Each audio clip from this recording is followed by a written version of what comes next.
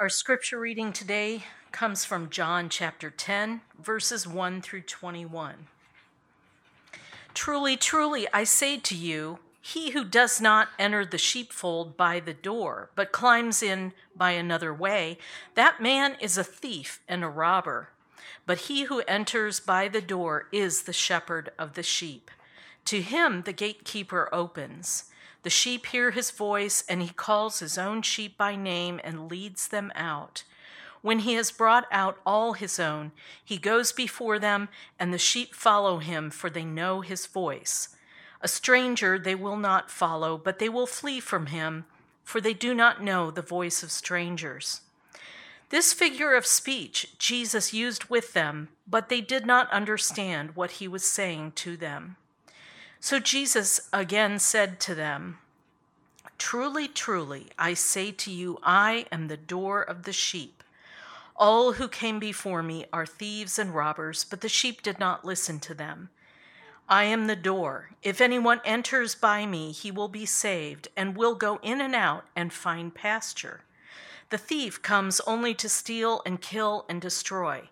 I came that they may have life and have it abundantly. I am the good shepherd. The good shepherd lays down his life for the sheep. He who is a hired hand and not a shepherd, who does not own the sheep, sees the wolf coming and leaves the sheep and flees. And the wolf snatches them and scatters them. He flees because he is a hired hand and cares nothing for the sheep. I am the good shepherd. I know my own, and my own know me. Just as the Father knows me, and I know the Father, and I lay down my life for the sheep. And I have other sheep that are not of this fold. I must bring them also, and they will listen to my voice. So there will be one flock, one shepherd. For this reason the Father loves me, because I lay down my life that I may take it up again. No one takes it from me, but I lay it down of my own accord.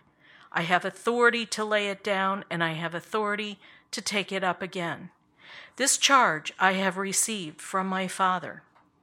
There was again a division among the Jews because of these words. Many of them said, He has a demon and is insane. Why listen to him? Others said, These are not the words of one who is oppressed by a demon. Can a demon open the eyes of the blind? This is the word of the Lord. So today is the fourth Sunday in Easter, and this passage, it may seem out of place to you, but this is actually, we're right on schedule. This is where our reading schedule has us in John 10. For the last 3 weeks, we've been looking at the resurrection accounts as the various gospel writers have recorded them. One of the major focuses that we've been having is how Christ is recognized to his disciples. That is, when Christ appears to Mary Magdalene, it says, as this passage also brings out, Jesus Christ says to Mary, he calls her by name. He says, Mary. And it's in that moment that she recognizes who the Lord is. We've looked in years past at the road to Emmaus in Luke 24, how the disciples were walking with Jesus and they were spending time with him, listening to his teaching and his expounding of the Old Testament.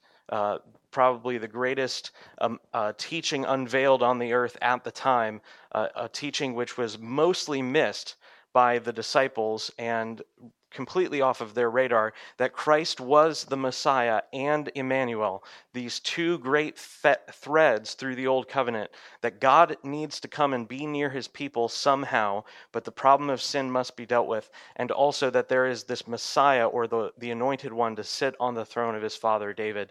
Christ is teaching them, he's explaining to them that these two great threads of anticipation in the Old Covenant scriptures have actually been fulfilled in him. And as great as that teaching is, which we're going to see in a few weeks replay out as in Peter's discourse of the day of Pentecost, as great as that teaching is, Christ is known to them not in the teaching in that story, but rather at the breaking of bread. And this teaches us about the importance of the fellowship that we have at the Lord's Supper when we commune with him. This is a great focus of this year's celebration of Easter is, how is Christ recognized? But Christ is not recognized so that we would only know Christ. Christ is recognized in order to bring us into a love relationship with the Father. And this love relationship is what gives pattern to, and it gives the foundation for all of Christian life. And so that's what we're going to be looking at today. At the very beginning of this passage, we hear Jesus explaining his authority and mission and vision for his ministry in the terms of a shepherd who takes care of his sheep. And if you remember last week, we saw Jesus in his restoration with Peter. We saw how Jesus, although he was calling them no longer to simply be fishers of men, but also shepherds like unto him, being opposed to the false shepherds of Israel and the Pharisees. Christ then himself commands Peter to tend to these lambs, to be a co-shepherd or an under-shepherd along with Christ. And so the question now is, okay, well, what does it mean to be a shepherd like Jesus is a shepherd? And we don't have any doubt about what that is. Jesus actually connects his shepherding with the resurrection. And that's why, although this passage isn't a resurrection narrative, it is a teaching from the Lord's very mouth about what it means for him to be a shepherd in the sacrificial death and the resurrection from the dead, which is done to unleash the love of the Father on this flock that Christ himself is calling and drawing. Christ in this passage absolutely demolishes the authority of false shepherds, those who are really like wolves who come in. He calls them thieves and robbers, and the designation of thieves and robbers is quite important. Thieves and robbers is intended to invoke this idea of the level of corruption and conspiracy that is going on in these false teachers. They're in league with Satan, the enemy that Christ names in this very same passage, the enemy which seeks to scatter the flock. And so these wolves or false shepherds who come in seek to draw people away to themselves. And Christ has no problem with rebuking them and their teaching. And in fact, he actually identifies the mark of a good shepherd as one who would warn the flock and protect the flock and guard it. Christ himself says he is the door. He is the one who controls access to the flock. And so it's necessary that we examine this parable. Now, this is really an amount of teaching that is given in the form of imagery. But I just want to make it very clear that imagery, in both the way that Jesus uses it and the rest of the Bible, is intended to say that it's not that Christ is like a shepherd. It is the case that God created sheep and shepherds so that they could symbol forth or image forth something true about the nature of Jesus Christ and his great care for the church. And this care, as we will see, actually makes its way back through redemptive history into the very nature of the love relationship between Father and Son. And so we're going to actually be doing what is probably atypical for most sermons. We're actually going to spend a lot of time at the end discussing the nature of God, and at first it may not seem why it's applicable to you. But I would just encourage you that I was witnessing with somebody on Friday night, and we were just sharing about the faith and things about the Lord. And I kind of gave a list of the things that God's blessed me with to do in life. I've been blessed in various ways with a number of different opportunities and jobs and education opportunities and schooling and trips and vacations. I've seen amazing magic shows. I've been to amazing concerts. I've done sinful worldly things. I've done glorious and holy things. But none of the graces of God, although they didn't come through the sin, none of the graces of God in my life have ever been so profound as the deep meditation upon the nature of the Father and the Son, their eternal harmony and love, as that explodes out in a redemptive mission to save people who rebel against the Father. And so I would just encourage you that maybe at first this might not seem very applicable to your life, but you were made to know God and you were made to meditate upon this love. And it's actually Christ's intention that you would be a part of this love, that John 17 would come true for the Lord, as we know it will, that his disciples, the ones that he keeps, they would be in the very same love that the Father has for the Son, that would be their love among themselves and with him. And so I would just encourage you to give yourself to contemplating on the things that we're going to be talking about, especially at the end of the passage. So Christ describes himself as shepherding, and this shepherding actually concerns the mission of the church. For the last 4 weeks, we've been looking at how Christ is commissioning the disciples. About 3 weeks ago, we saw Christ say to the disciples, "As the Father has sent me, so also I'm sending you." And that word "as" is an adverbial phrase that just describes the way and nature and manner of his sending mission. This mission is to follow Christ and witness of his love in the world. And we see this a little bit in Revelation 14. We see a group of people that Christ has cared for himself. He's protected and preserved them. And it says that they follow the Lamb wherever he goes. And this idea is not that Christ in heaven is taking little trips through the clouds. This idea is that the Lamb is going on mission into the world. And that Lamb going on mission has actually inspired a great amount of art and imagery and song throughout the life of the church. If you've ever seen perhaps some of, especially the Anglican symbolism and imagery, there is a lamb who is carrying a little tiny cross, and he's walking forward in victory. And this is the victory of God, a victory that looks completely foolish to the world. You don't send a lamb at the beginning of your triumphal march into battle. And yet this is the very Lamb of God. He sacrifices himself in order to take the hit, as we'll see, for his people. And we follow him in like manner, preaching a gospel that is exactly the same and living often in many ways sacrificial lives that not only figuratively, but sometimes look exactly like Christ in the idea of laying down our lives. Verse 3 of John 10, "To him the gatekeeper opens, the sheep hear his voice, and he calls his own sheep by name, and he leads them out." The sheep are led out to pasture, but they're also led out to follow the shepherd, to be with the shepherd, and to live like him.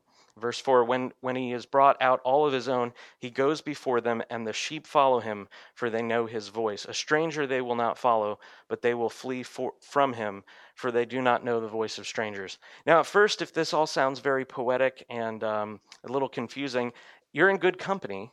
The disciples don't get it right away. And so Jesus then begins to unpack what this means. And I would just, if you're becoming a student of Scripture, I would just encourage you to look at the parallelism here. Christ 2 times says he is the door, and then 2 times after that he says, "I am the good shepherd." And so we're going to look at those parallel structures in the passage. But the important thing to understand that in Christ's leadership of the church, he calls the sheep by name. And he doesn't just say, "my sheep." He calls the sheep by name individually. When one is straying, he goes after them. When a group of them have gone away, he calls them back to himself. If they are true sheep, they know his voice, and they do not listen to the voice of strangers. And so it is imperative for us to understand this personal relationship with the Lord. Now, much of the modern church has overemphasized this aspect of Christianity, but I just want to caution you that whenever you encounter an error, the greatest and easiest thing to do, which is actually an error itself, is to react to that error so far that you swing the pendulum to the other side and so get off into the other ditch. It doesn't help you if you're in the right ditch to get up, clean yourself off, go down the road, and then veer off into the left ditch. You need to stay on the road. And the middle road in this aspect is, though we believe in God's covenant, though we understand that God is at work in saving a people, he also is interested in you. And he calls you by name. That's why it's so important that we see Mary recognizes the Lord when Christ says Mary, when he declares her name and speaks it to her. And so not only does he know their names, but he knows them personally. In the Bible, knowing a name is synonymous with or identical to knowing a person, having intimate knowledge that is friendly and personal. Therefore, if we're known by Christ, if we truly are his sheep, we ought not to follow shepherds who don't sound anything like Christ.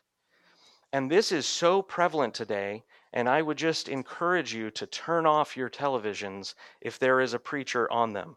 I would almost be willing to say that's a blanket statement completely and totally. The reason why is because so many of these teachers today who are using national broadcasting techniques, whether it be radio, internet, or television, they do this in such a way as to accumulate power and money to themselves. I have seen so many evil examples of this that it's heart-wrenching to see. If you go on YouTube and you just put in false teacher and then you look at for any amount of time, you can find some very disgusting idolatrous stuff. I saw one video a few weeks ago in which a false teacher in the prosperity gospel movement is actually dancing on dollar bills that are lining the stage of the sanctuary in that synagogue of Satan. And he's dancing on it, saying that he's putting the anointing on the money. And this doctrine is that if you give to these teachers, you're sowing a seed with the Lord. And by sowing that seed to the Lord, you then will be blessed. Brothers and sisters, Christ did not suffer on a cross for you to have cash. And yet, many of us tolerate these types of teachers, and we give ear to them, and we allow them to speak and influence into our lives. We should not listen to shepherds who sound nothing like Christ. And you want to know what Christ sounds like? He sounds like a person who says, "Follow me, renounce everything, come and die." And it's that message which made the church so attractive in the first few centuries, which caused them to explode in life and fullness and growth.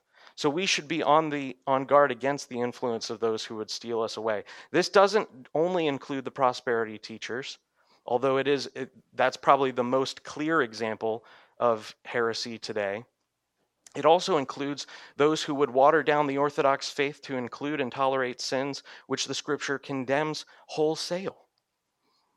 I've been a follower of a number of teachers, just casually observing their ministry, and it's so amazing to me to watch someone who a decade ago was inspiring and on stages and giving presentations to groups of Christians and having conferences, only 10 years later to have renounced his pastorate, turned away from the flock, no longer attend church, and be a professing atheist and or New Age philosopher.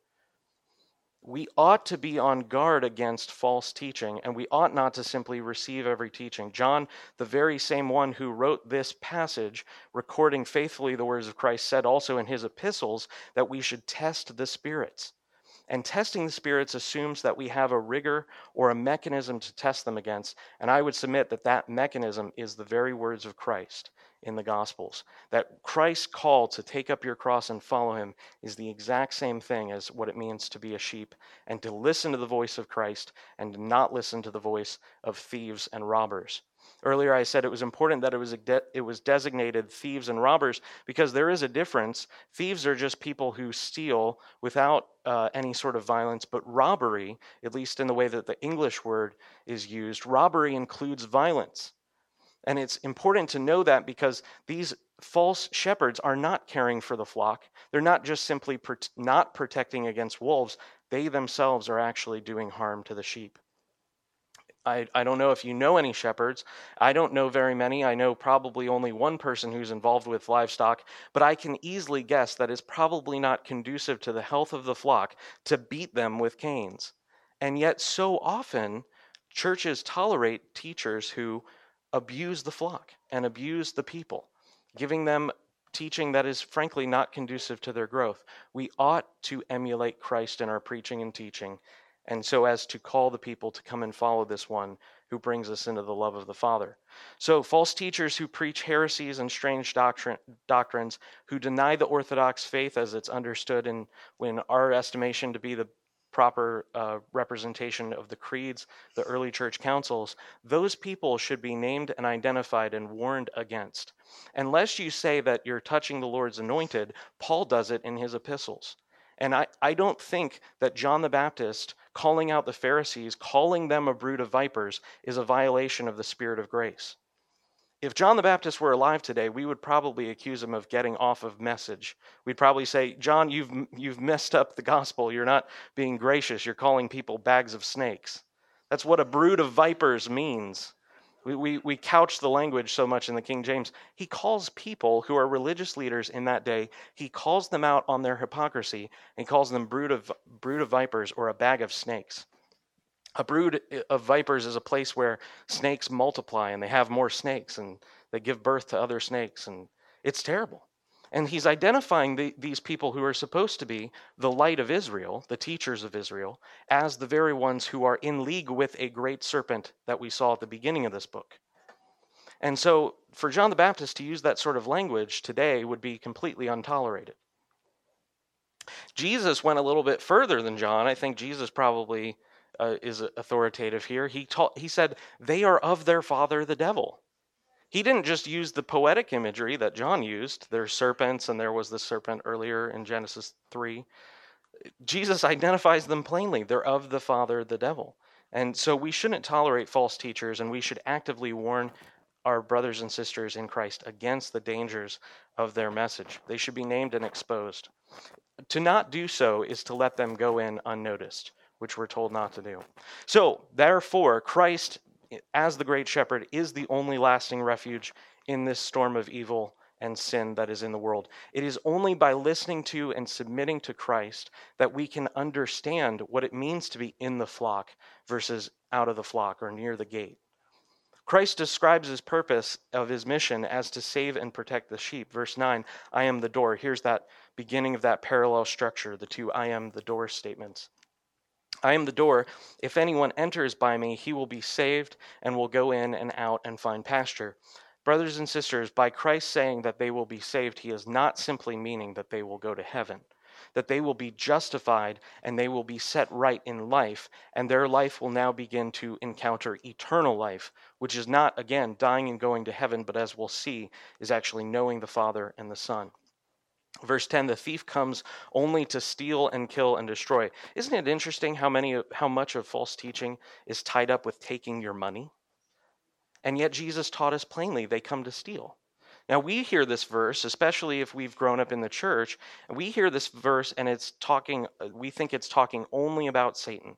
But if you put this verse in the context, really Christ is not talking about just a spiritual enemy. He's talking about all spiritual enemies. The thief comes to steal and kill and destroy.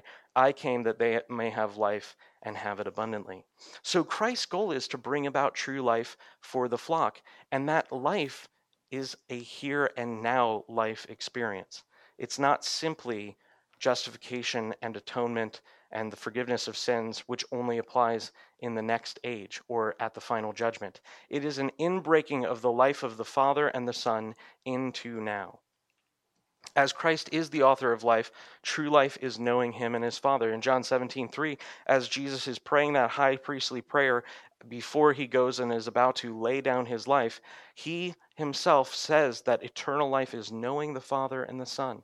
And he says that he brought them into that life. As we saw in our treatment of John 17 over and over again, Jesus uses past tense verbs. I had a mission to glorify your name, and I have glorified it. And so this is what Christ is doing in protecting the flock. And so as the greatest extension of Christ's care or protection for the flock, Christ himself lays down his life for the sheep. Now, many of us are familiar with the core of the gospel, that Christ is on the cross taking on the penalty that is due for all of those who he would call. And that penalty is, of course, the wrath of God on sin. But I want to just submit to you that it is much more inclusive than just the wrath of God. And I want to state that from a biblical theology perspective. When God says to Adam that in the day you eat of it, you will die, Adam simply disregards the Lord's call, eats of the tree, and then doesn't immediately physically die. But we do know that Adam unleashes death into all the world. And he unleashes a curse which shows up and it affects everything in creation. Verse 11, I am the good shepherd. The good shepherd lays down his life for the sheep. He who is a hired hand and not a shepherd, who does not own the sheep, sees the wolf coming and leaves the sheep and flees. And the wolf snatches them and scatters them. He flees because he is a hired hand and cares nothing for the sheep. Again, if you've been a Christian for a good length of time, you may hear some of these verses and you may think, well, how does that fit in with the context? Again, Christ is using the identification of true and false shepherds. And yet when we hear this idea of the Good Shepherd laying down his life, we think of him going to the cross, not laying down his life being consumed by those who are coming to attempt to attack the flock. I just want to submit that it's both and. It is both that Christ is receiving wrath on the cross, paying a penalty of sins, but it also is him interceding or interposing himself at the very brunt of the attack that is coming against the flock. He puts the flock first before his own life. By this, Christ indicates that he will lay down his life for the disciples because Satan's desire is, at this point, to scatter the disciples. When Jesus is about to go to the cross, Peter is told that he will deny him. Christ interacts with Peter and gets him to understand that Peter will fall. And then he says that Satan has demanded permission to sift him. And Christ then says, "But I have prayed for you, and when you are restored, go and strengthen your brothers." Christ already, before the restoration of Peter that we saw last week, is in the business of getting Peter ready to be one who would care for the flock and restore those who are falling away. Satan's hatred of the redemptive plan of God is almost always channeled against the activity of the church so as to delay or slow or hinder her mission. Because we know that Satan cannot be ultimately effective, and he knows this quite well. He's already lost in history. He's already been crushed, as Genesis 3:15 says. His only hope now is just to, because of his hatred of God, his only hope right now is to simply hinder or prevent or attempt to downplay or diminish the work of the church as she is powered by the Spirit in the world to carry out the same mission of our Good Shepherd. So his goal is always to attack the flock. And it's no surprise that that has not changed since the time of Christ. Therefore, Christ's substitutionary death in this context must be understood not just as wrath removal and death receiving because of Adam's unleashing of death through his sin, but also as him stepping in between the enemy and the flock. That is to say that Satan demands to sift Peter like wheat. And so what does Christ do? He goes to the cross, in which he experiences the agony of physical suffering and the wrath of God against sin. And he himself, as it were, is the one who becomes sifted and undone. As we look in the Psalms talk about Christ on the cross, saying that his heart is like wax, which melts away within him, and his bones are brittle and they dry up, and his tongue becomes thirsty and is like a desert. This is what Christ goes through in the cross. He steps in between the flock and the enemy and interposes and takes the assault on himself. So as the Good Shepherd, knowing the sheep, his knowledge is completely perfect. This harkens back to what we were saying earlier. He knows his sheep, and he calls them by name, and he knows them perfectly. He knows who are in the fold and those who have snuck in. Verse 14, I am the Good Shepherd. I know my own, and my own know me. Just as the Father knows me, and I know the Father, and I lay down my life for the sheep. Already we're beginning to see, through Christ's shepherding of the church, we're beginning to get a glimpse into the heart of the Father and the Son, seeing their relationship. Verse 16, and I have other sheep that are not of this fold. I must bring them also, and they will listen to my voice. So there will be one flock, one shepherd. One of the popular false teachers of the last 2 centuries is a guy by the name of Joseph Smith, who interprets this verse when Jesus says, I have other sheep who are not of this fold. Joseph Smith interprets them as the Native Americans who live in South America and North America at the time 2,000 years ago. And he believes that Jesus actually came to this continent and preached to them directly.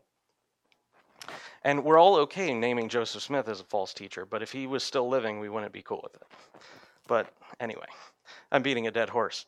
Christ's knowledge of his fold allows him to foresee the inclusion of the Gentiles. This idea that there are other sheep who are not of the fold of Israel who will be brought in and ingrafted and brought into this fold, he foresees that as the great prophet and is able to prophesy and know, because of his extreme power and authority, that he will be successful in bringing them into the fold. And this activity actually is the foundation for the unity of the church. He says at the end of verse 16, so there will be one flock and one shepherd. The reason why there is one flock and one shepherd is because Christ is still gathering his flock today. Christ has not abandoned his church. He has not left her. He has not forsaken her. He is still active through the ministers of the gospel. Wherever the gospel is faithfully preached in the power of the Spirit, a message of grace and a message of Christ's coming kingdom, Christ is still active and gathering. And Christ is active and gathering in order to be the source of the foundation for the church's unity and fellowship and communion. Christ's knowledge of his fold is the basis for all of this, not our desire to reach the world. So many Christians teach John 17, and they teach it as they teach that passage where Christ talks about that the world would know that they sent him. And we of course agree with that the love among the disciples is a clear sign of Christ's calling them and drawing them, and also Christ being the Messiah. But it is not simply that. The reason why we have unity in the church, the basis for that, is because Christ is the good shepherd and the chief shepherd. It is not because we want to reach the lost world. And I think that is actually one of the reasons why the church is so divided today, is because we have changed our emphasis from unity of Christ being the good shepherd, him being the center of the church, to we need to be unified so that we can reach the world. And it's actually this backdoor sense of insignificance and irrelevancy that we have allowed to kind of tug on our heartstrings to get us to bemoan the fact that the church is so divided. I think if we were to rightly understand our division as a denial of Christ's good shepherdness, then we would actually see fruit in that repentance. I think it's telling that we have so many publishing mediums today. Like, for example, there's if you read this magazine, I'm not trying to belittle you, and I've probably read articles in this magazine. I just think the title of the magazine isn't great, but it's called Relevance. As if, these are articles about how the church can eventually become relevant to a culture that is mostly not listening. But I believe that we have become mostly irrelevant because we're preaching a gospel that doesn't have anything to do with what people experience in real life. Nevertheless, Christ's knowledge of his fold is the basis for this unity, and his shepherding is the foundation for the communion of saints. When we declare in the creeds that I believe in the communion of saints, we taught on this about 2 or 3 years ago, we believe that through Christ, because he lives, the church has life together through him. That although Abraham and Isaac and Jacob have died in body, their souls are with the Lord, waiting the final resurrection. And the church really does have a unity and a fraternity and a communion together. That you can say, not because of your own merit or anything that you've done well, but because of Christ being the good shepherd, having life in himself. Because he has that life, you can say, I'm related to these great disciples, great fathers of the faith. That I'm a brother with Abraham. We always sing that song, Father Abraham had many sons. I like that song, but I'm going to sing it, Brother Abraham. I don't know. I got nothing else. The point being that you should not see yourself just as a Christian in a dying culture who's trying to bear fruit by preaching an authentic vision and an authentic gospel. You should also recognize that you are, by the nature of Christ's shepherding of the flock, you are a part of a great community of the redeemed. When we worship on Sundays, not just at the time of singing songs, but also at the time of participating in the meal, we are fellowshipping with, through the Spirit of God, the church throughout the ages and in every place. There is a communion of saints. There is a fellowship of the redeemed. And the Reformers, I think, rightly describe this as the difference between the church visible and the church invisible. Another way to put it is the church militant and the church victorious. That is, the members of the church who have already passed away, their struggle is ended, and they cheer us on from heaven. And although we do not participate in any fellowship with them in an earthly sense, there really is in the Spirit of God a fraternity and a communion there. And so that is the basis for all love for fellow Christians. Though we may disagree with them on certain points, though we may wish to admonish them to come up to a higher and more pure biblical understanding of a particular doctrine or issue, we still have a fellowship with them through Christ. And so by this knowledge, by the knowledge that Christ has for his flock, Christ reveals to us a great understanding of the relationship between the Father and the Son. This was what I was mentioning earlier, that Christ tells us about the Father's love for him because of his mission. Those of you who are in the theology class that we mentioned, you're going to hear one or two terms that you'll probably understand. The rest of you, I'll briefly explain them. But this, as I said earlier, is the most profound and soul-satisfying activity that a person, an image bearer of God, can do, is to peer on and by grace see into the nature of God himself. In this passage, we're given a glimpse of God's sovereignty and foreknowledge colliding with God's redemptive plan in history. And at this point, we turn to verse 17. For this reason, the Father loves me. Now, hold on a second. Christ is about to tell us why the Father, who is eternal and magnificent and glorious and sovereign and all-powerful and unending and unceasing, and his own reason for existence, his aseity. He's about to describe the Father's love for the Son, so we must listen closely. He says, because I lay down my life, that I may take it up again. Christ connects, here you go, theology students, the ontological being of God with the economic being of God. That is to say, God in his person, who he is, as Father, Son, and Spirit, has an eternal love and fellowship and communion in himself, not lacking anything, not needing the world, not needing to create, but in himself he is fully satisfied, and yet Christ connects it to the redemptive plan that after not only seeing Adam's fall, but eternally knowing and having something to say about it, Christ eternally said yes to the call of the Father to come and lay down his life that he may take it up again. That is the greatest thing I've ever heard. That God and his knowledge, eternal and unending and complete, omnipotence and omniscience, would understand and see and know and have something to say about the sin of Adam before it happens, and yet the Father loves the Son for this very reason, that the Son wishes to do the will of the Father.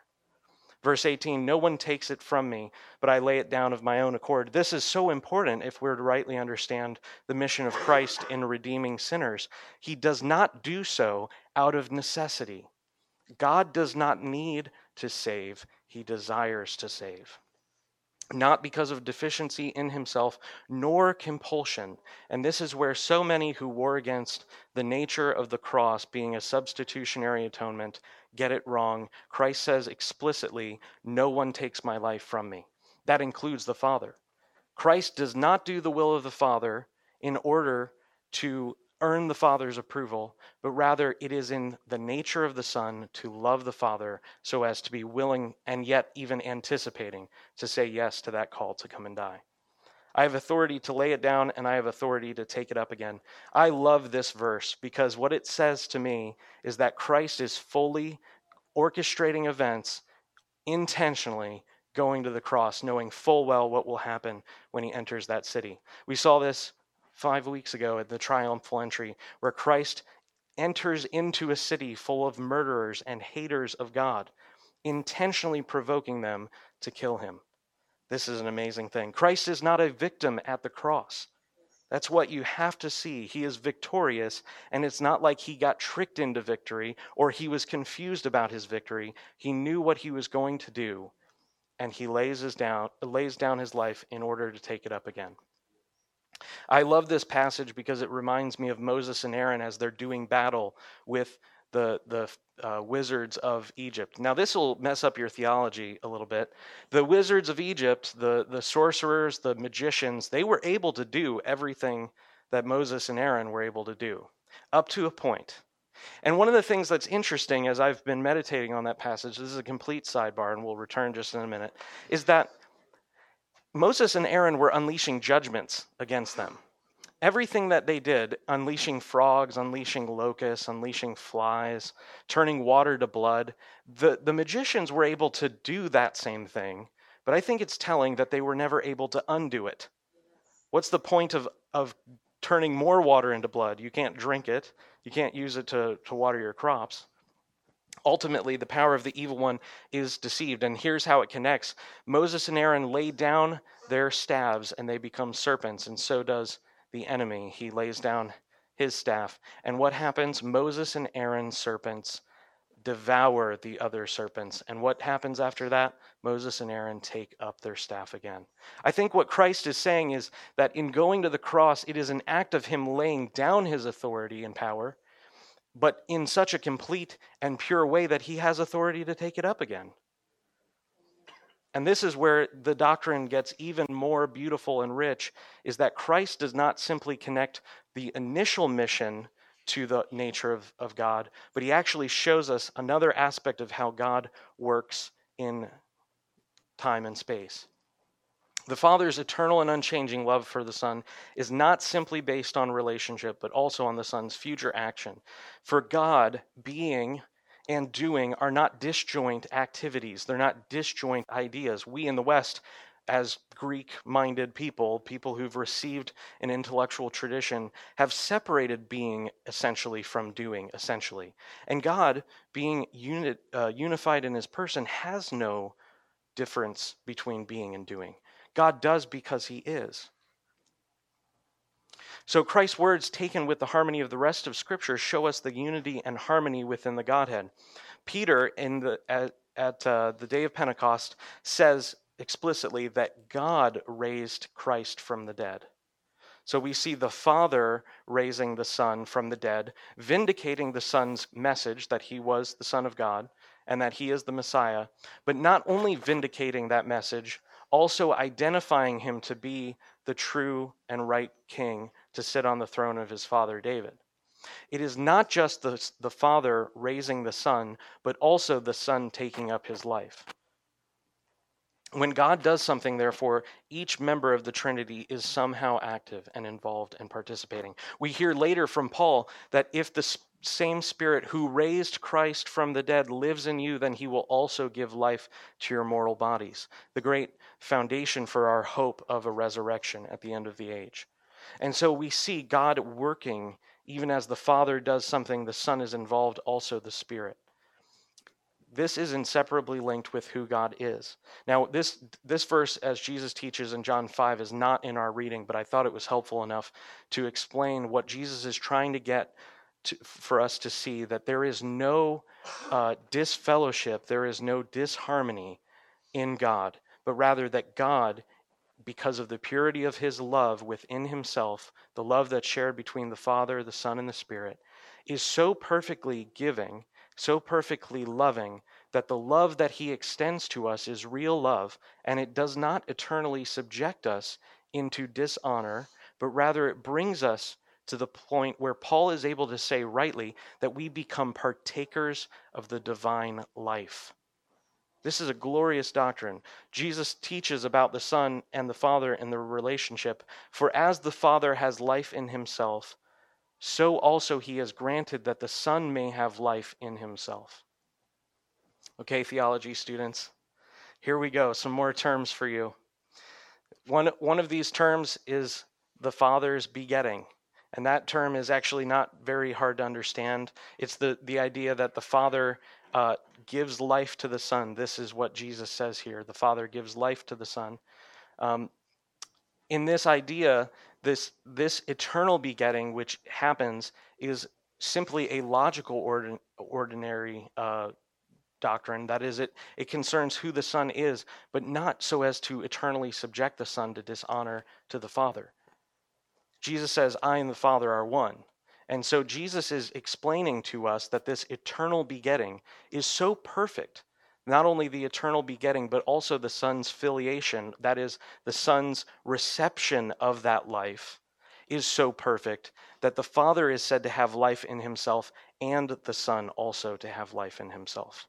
This is a paradoxical doctrine which cannot be understood perfectly, but we can understand it by the grace of the Holy Spirit in a limited way. What this means is that the Father is so perfect in his love giving. It's so perfect, or it's just perfect. Perfect doesn't have a condition or a qualifier on it. The Father's love, as it is perfect, is total. That is to say, he does not dishonor the Son by giving the Son the authority to have life in himself. And that aseity of God in the Father and the Son is so wonderful, so beautiful, so even hard to express or understand, so ineffable, so hard to peer into, but that eternal begetting is so complete, so as to present a time that there is no time where the Father is and the Son is not. The love gift granting of the Father does not subject the Son to dishonor, and neither does it do that to the church. If you are fearing heaven, I've had this come up so many times in my pastoral counseling that I think it's important to understand rightly. If you are fearing what we see in Revelation, the Lamb who was slain, bearing still the marks of suffering, if that causes you grief, then you do not understand the love of the Son of God. He does not eternally bear the marks of his atonement in order to shame you into remembering your sin for all eternity. He loves you in a love that calls up and brings into life and brings into fellowship, completely washing and separating. Assuredly, we will never forget for all eternity the glory and the necessity of our sin, but we will never approach it in a way that is eternally condemning or shameful. The love that God brings us into is a perfect love. This love that Christ gives us, the love between the Father and the Son, is the source of all blessing and grace in our lives, whether it be in our personal life, our family, or our church. And indeed, as that love continues to work out in our relationships, it should affect all of life, all of society. In seeking to live this love, we ought to emulate our wonderful Good Shepherd. We are called to follow the Lamb wherever he goes. And if that means to go into suffering, then we go into suffering. If that means to go into positions of dishonor and missions that are terrible, then that means we go there. The reason why is because we have a source of love that is unending, eternal, and honoring and restorative. And that is what it means for Christ to bring together one flock and one fold. So let's pray. Father, we ask you that you would captivate us with an understanding of the Father and the Son and the Spirit indeed. God, I pray that you would give us a desire for meditation upon you. And I pray that you would forgive us, Lord, for as a church throughout the last few centuries for so often focusing on man alone, that even talking about the Father and the Son seems not normative. Father, I pray that you would grant us a restoration of teaching in the church in America today, that we would become you-focused, that we would connect everything that we do, that we say, to who you are, essentially. That you would give us not only minds to understand, but hearts to appreciate. Father, we ask you that you would glorify your Son in us, that you would give to us that very same love that you have for him. In Jesus' mighty name, amen.